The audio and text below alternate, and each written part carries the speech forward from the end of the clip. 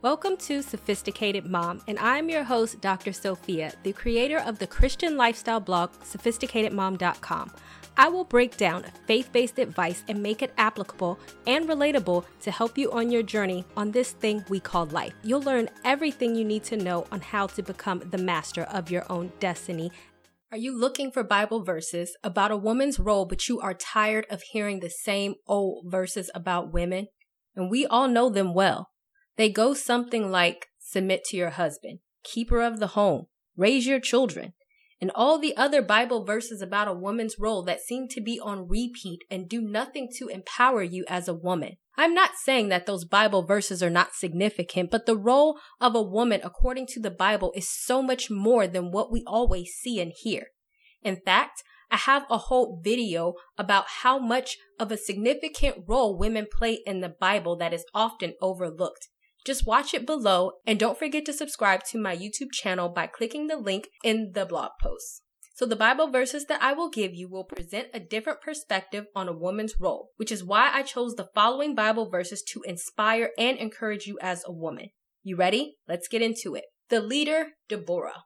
Now Deborah, a prophet, the wife of Lebedoth, was leading Israel at that time. She held court under the Psalm of Deborah between Ramah and Bethel in the hill country of Yeruham. And the Israelites went up to her to have the disputes decided. Judges 4:4. Here we have a woman, in fact, the only woman mentioned in the book of Judges that was a judge of Israel. Her role was a woman that leads a leadership position, one that held a position in court and one that settled disputes. What can we learn from Deborah about a woman's role is that if God has ordained you to be in a position of leadership, it does not matter who you are, but he will put you in that position. God calls the one that he deems worthy to get the job done. In this case, it was Deborah. Deborah commanded the attack on the king of Canaan and his military commander Sisera, causing the enemies of Israel to be defeated. I now realize how true it is that God does not show favoritism, but accepts from every nation the one who fears him and does what is right. Acts 10:34-35.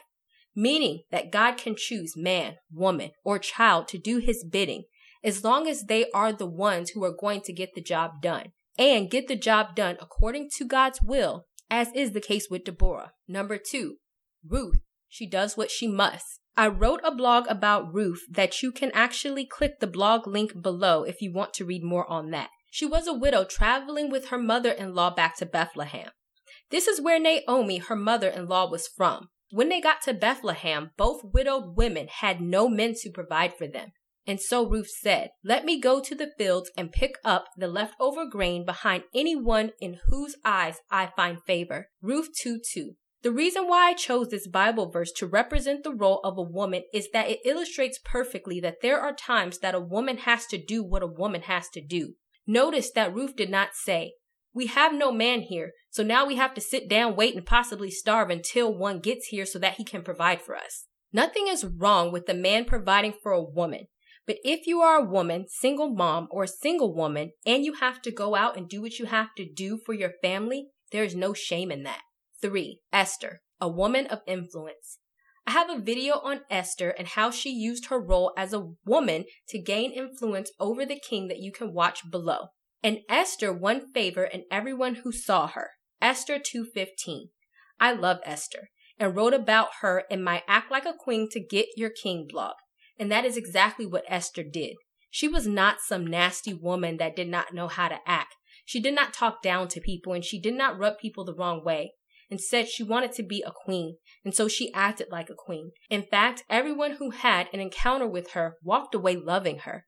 It takes a strong woman to gain favor with everyone that meets you. That is a trait that all women can take away from Esther. 4. Sometimes it is better to be quiet. A quarrelsome wife is like the dripping of a leaky roof in a rainstorm. Proverbs 27:15. Women have a bad habit of this. Arguing, being rude, and always nagging. I'm not telling you to sit around and be someone's slave or doormat. God gave you a mouth and you can use it. But it is better not to use it in a way that gets all people's nerves.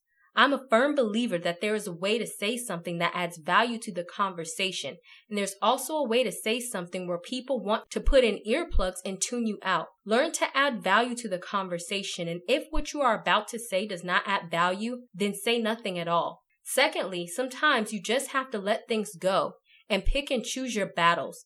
There is no need to just talk and nag to get people to see your point, or just for the sake of arguing. You will just be seen as a leaky roof that irritates people with your voice. I talk about all of these tips and more in my video below, 5 major relationship mistakes from women of the Bible, which you can watch below. And also don't forget to subscribe to my YouTube channel by clicking the link in the blog. Number 5, get some morals.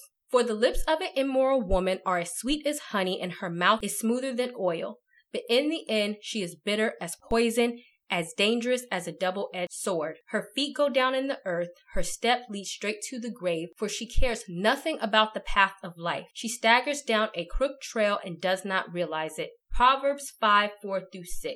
In the world today, we are a little relaxed on our morals. God called us to be in the world but not of the world, which I have a blog on, and you can click the link in the blog post to read.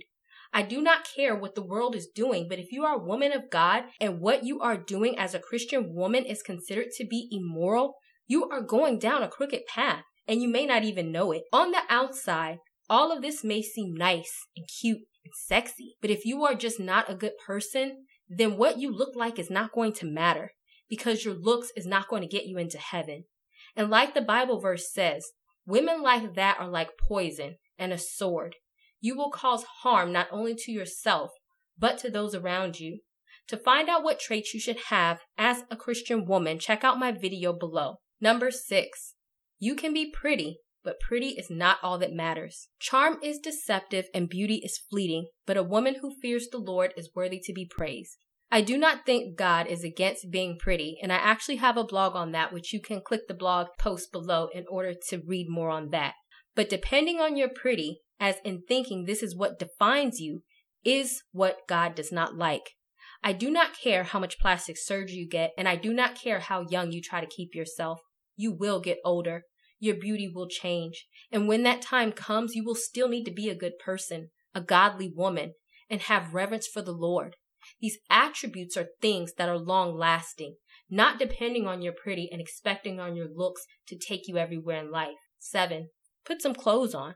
Likewise, I want women to adorn themselves with proper clothing, modesty, and discreetly, not with braided hair and gold or pearls or costly garments, but rather means of good works, as is proper for women making a claim to godliness. As a woman who likes to look nice herself, I do not think God wants all of us women to walk around looking like the hot mess express train ran over us and then backed up and ran over us again.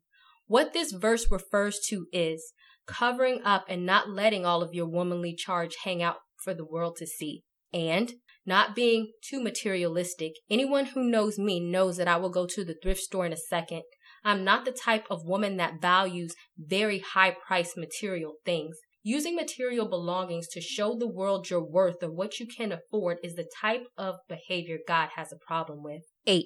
Be a woman of godly character. Women must likewise be dignified, not malicious gossips, but temperate, faithful in all things. This verse puts me in the mind of Esther. Why do you think Esther gained favor in all those who saw her? Because she probably illustrated all of these things. No one wants a woman that has a bad temper and does not know how to control themselves. The Bad Girls Club is good on TV, but it is not good to be put on replay in your real life. Have some self-control. Act classy, which I have a blog on, and you can click the link below to read it. Refrain from being known as the woman that talks about everyone and everybody, and more than anything, be faithful in all things. Do not be fickle, wish-washy, and half get things done type of person. 9. Build your house up and don't tear it down. A wise woman builds her house, but with her hands the foolish one tears hers down. Proverbs 14:1. A real woman should know that you should build up your own house and not tear it down. Your house is yours. It is where you live. It is where you lay your head, and it is where your family lays their head. What type of fool would want to wreak havoc in their own household? When I say wreak havoc, that could mean having children that are out of control, having a house that is poorly kept and not taken care of. These are things that are tear down your house. As the woman of the home, allow your home to be a source of peace, comfort, and one that you actually want to come home to. So these are the Bible verses about a woman's home that I really hope gave you a new perspective as a Christian woman. In the Bible, there are so many women that had different roles. So never think that God wants to put you in a box because you are a woman. But what is clear is that God wants you to be a certain type of woman, a woman with good character and a one that puts God first and foremost in everything that she does. If you know a woman that can gain encouragement from this post, then go ahead and share it with her. Also, if you want more self-improvement tips on how to level up your life, then you can join my Patreon. Just go to the bottom of this blog post and click the link to join.